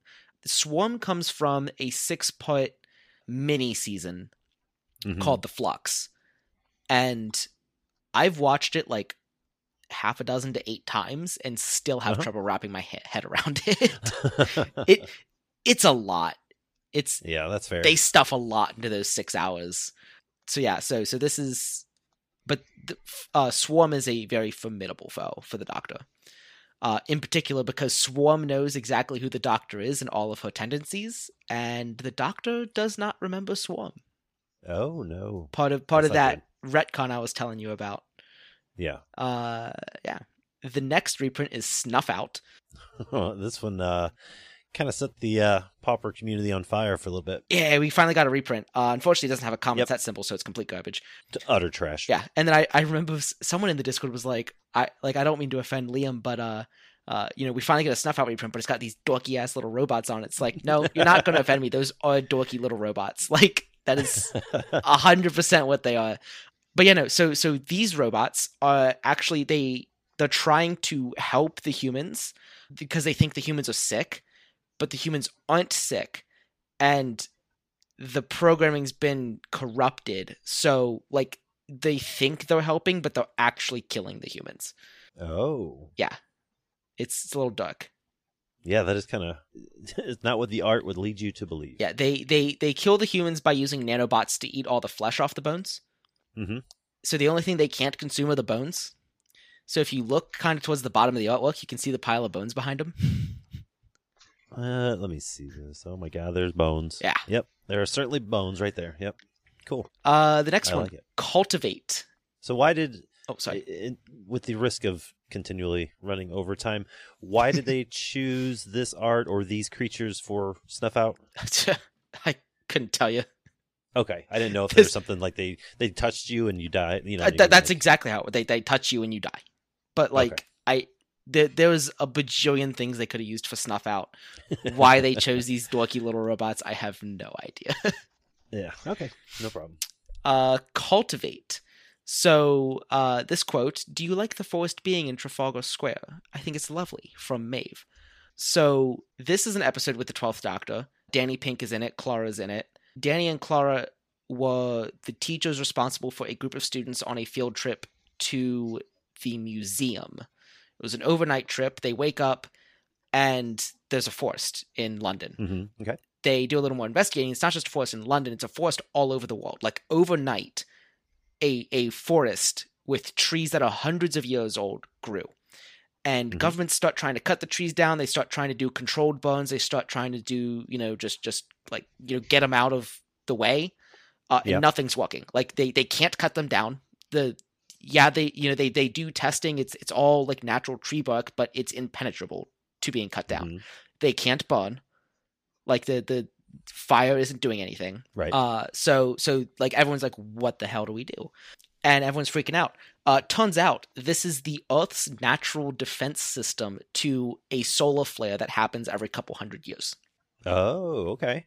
And the trees disappear after the solar flare. They just float away like glitter. Huh. Yeah. It's very fascinating. The story is more about the undertones and the character development than it is about the actual story of trees disappearing after a solar flare. Sure. The next card, Explore. I can't talk about this much because I've only seen this episode once, but if I remember correctly, just based on the scene, either the 6th Doctor is dying or Ace is leaving him, and they're going off to have an exploration party before they part ways. Right. Okay. The next one, Farseek. Very good reprint. Love the comment set symbol. Quote is 9 cries for help, 9 distress signals, all coming from the same planet, the 13th Doctor. I am struggling to remember what episode this is. I want to say it's relevant to the Flux. See, the 13th Doctor is still too new. I've only watched the seasons twice. I other than the Flux, I've only watched the seasons twice. I cannot remember what this is specifically referencing. But it's a great reprint. Yeah, it's an excellent reprint. Search for Tomorrow is another good reprint. Another 13th Doctor card. This is where I'm going to talk about the 13th Doctor and the retcon they did, because this is important. So the flavor on this card is she's looking up at these gates with this giant wormhole above them. So the whole thing of the Doctor is like, we have the first 8 lives, and then the show gets canceled. It gets rebooted. We have the 9th Doctor, the 10th Doctor, the 10th Doctor, the 11th Doctor. Then we add in the War Doctor, and then we have the 12th Doctor, and then we have the 13th Doctor. Mm-hmm. And then we meet the Fugitive Doctor. And when we meet the Fugitive Doctor, it's interesting, because she, when we met her, was a human. Her identity was stored away in one of those pocket watches. The 13th Doctor releases her identity, unveils her TARDIS, and then the 13th Doctor gets very, very concerned, because she's like, well, you're me, but I don't know you, which means you're from my future. Right. So what are you running from that you did this again? And then the Fugitive Doctor is saying, hold up now, I don't know you, which means you're not from my past, you're from my future. So they're arguing about who came first. What? Okay. So the current canon, it hasn't been officially 100% confirmed, but has been heavily hinted at, is that the Fugitive Doctor came first. Yeah. There is a series of episodes where we learn that the Doctor is not a regular Time Lord. The Doctor is the Time Lord. They have a bunch of names for the Doctor, but one of them is the Lost Child, or the Child. And so it's the creation myth of the Time Lords. So the creation myth of the Time Lords is that they developed the ability to regenerate after traveling through time over millennia. It was just a evolution that they gained. That's the myth. The reality is that there was a lost child who fell through a wormhole, and after experimentation, a scientist was able to replicate this child's ability to regenerate. And the High Council of Gallifrey, which is the planet that the Time Lords are from, decided that they would replicate this ability by splicing the gene into their people, but rather than letting the people regenerate an infinite number of times, because that would create a population problem, they would let them regenerate a total of 12 times for 13 lives. Why they chose 12 times for 13 lives, hasn't been explained. That's just, they chose that because that's what was current in canon. So the child that fell through the portal that was experimented on was the Doctor. But it was the Doctor before they called themselves the Doctor. So it's Time Lord customs that when they're in primary school from ages 0 to 80, they give themselves a name, a purpose in life, a meaning. So the Doctor chose the Doctor because that is someone who helps. Their meaning is to run away and to help others. And so it's this fascinating point that, like, the fugitive Doctor and all these other lives that we see in this episode are occurring before the first Doctor. So then we bring into continuity issues of, well, what about the 11th Doctor? When the 11th Doctor died, the High Council gave him extra lives. Like, did they actually have to do that? So the theory there is that no, they didn't, but that was them keeping up appearances. They didn't want the Doctor to know that he had infinite regenerations, if that makes sense. Yeah. So they kind of retconned the retcon, if that makes sense. So currently we still have the continuity of, this regeneration of the character that we call the first Doctor. This is the first life where they called themselves the Doctor. But all the lives before that, they didn't necessarily call themselves the Doctor. We don't know yet, right? Because we don't know much about those lives. The only one we really know is the fugitive Doctor, and even then we know very little about her.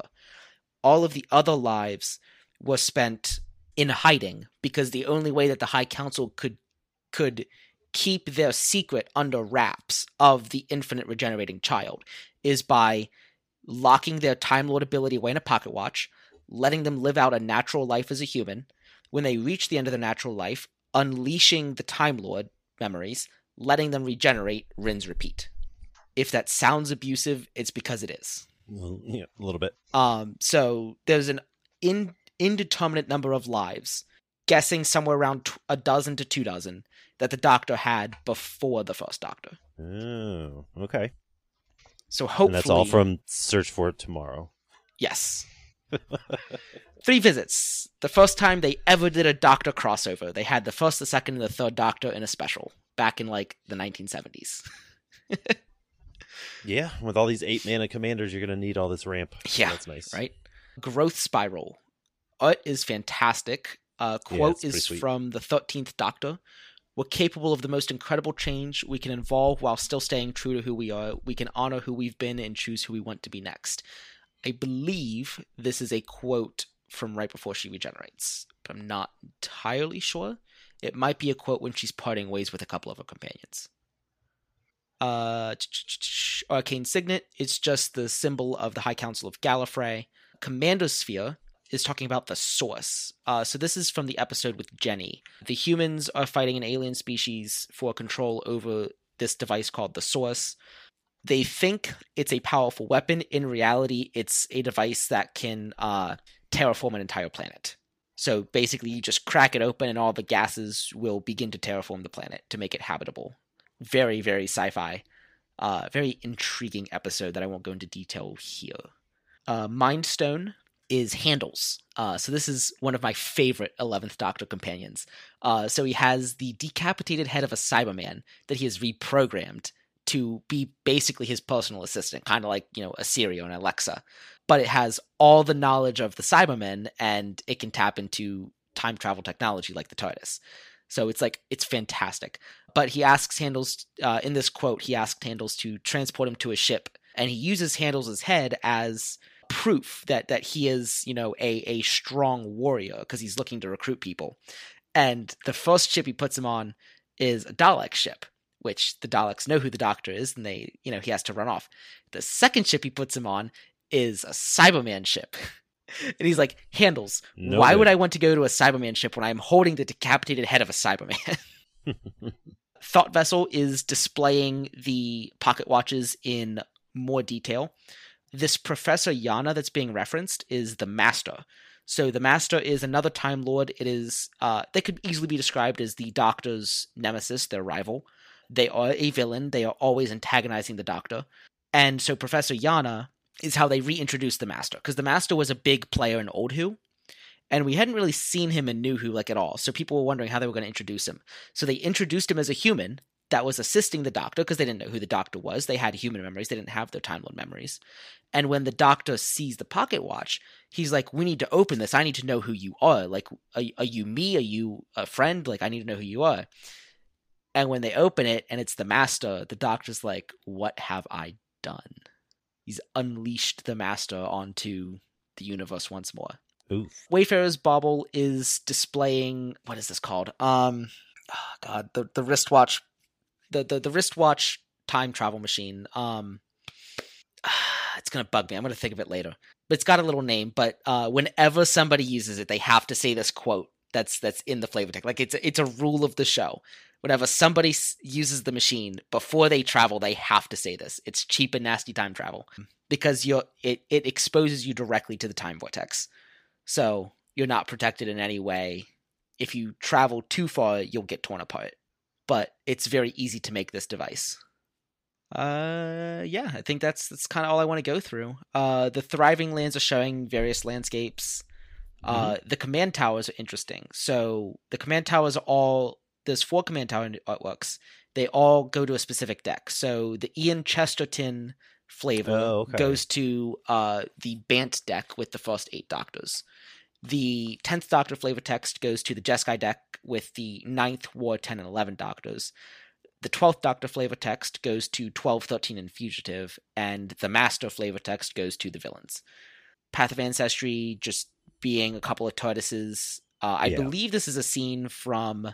the same episode as the 3 visits in the time vortex. Evolving Wilds. And Evolving Wilds is pretty gorgeous. It's stunning. It's unfortunate, this episode, because this is the episode that Donna dies. It's the episode that Rose gets locked away in a parallel universe. It is the episode that we get to see 2 10 Doctors, though. You get to see the 10th Doctor twice. Two bodies, 2 characters in it. It has a big, huge mashup right at the end of the 10th Doctor's series with Donna. Lots of companions coming back. Martha's in it, Mickey's in it, Sarah Jane's in it, K9's in it. Like, it brings everyone back for this big ultimate showdown with Davros. These 27 planets in perfect balance, they are a time engine who, once turned on, will eradicate every universe. Oh, gross. Yeah. That's no good. Yep. Not great. Not great at all. But yeah, that's all the flavor and all the comments. Awesome. I appreciate that. I love this set so much. Yeah, and your encyclopedic knowledge of Doctor Who is impressive. Some might call it a minor obsession. Just a little one, though. It's fine, though. All right. Sweet. Yeah, like I said, we got some new planes, some new phenomenons, but Liam may gift us with extra little bonus content covering those later. I'm out of water. All right. I think we're going to skip listener questions for this week. We'll hit some next week, probably. So we're just going to move on into the outro. Dave, did you have anything you wanted to add? No. I think everything is pretty well covered. You learned up on the Who knowledge? I am. That was extremely informative. It was very good. All right. Well, as normal, we just got a few more things before we wrap it up for the week. If you need more Pauper Commander talk or have any questions about the format, you can always email the show at thepdhpod@gmail.com. You can follow us on Instagram or X/Twitter. We're just the PDH Pod over on those platforms as well. You can head on over to the PDH Homebase's website. That'll take you right to their Discord server where you'll usually find one or all three of us. You can find Liam and I on Twitter at Pauper Command and Pauper_B respectively. And as always, you can find Dave as the Alcadron everywhere else PDH is being talked about. And that's going to wrap up episode 69 of the PDH Pod, but we'll want to give a big thanks to MTG Brad for letting us use their original music for the show. And from everyone in here to everyone out there, Brew a Deck. Do you have any Doctor Who quote you want to put in here, Liam? Oh, God. Yes. Hold on, let me think. Brew a Deck, play PDH. I think my favorite Doctor Who quote. Two of my favorites. Okay. Great men are forged in fire. It is the privilege of lesser men to light the flame. Ooh, okay. And we are all stories in the end. Just make it a good one. We'll see you in a week. Peace. Cheers. See ya. I brought Pumper Decks to the party.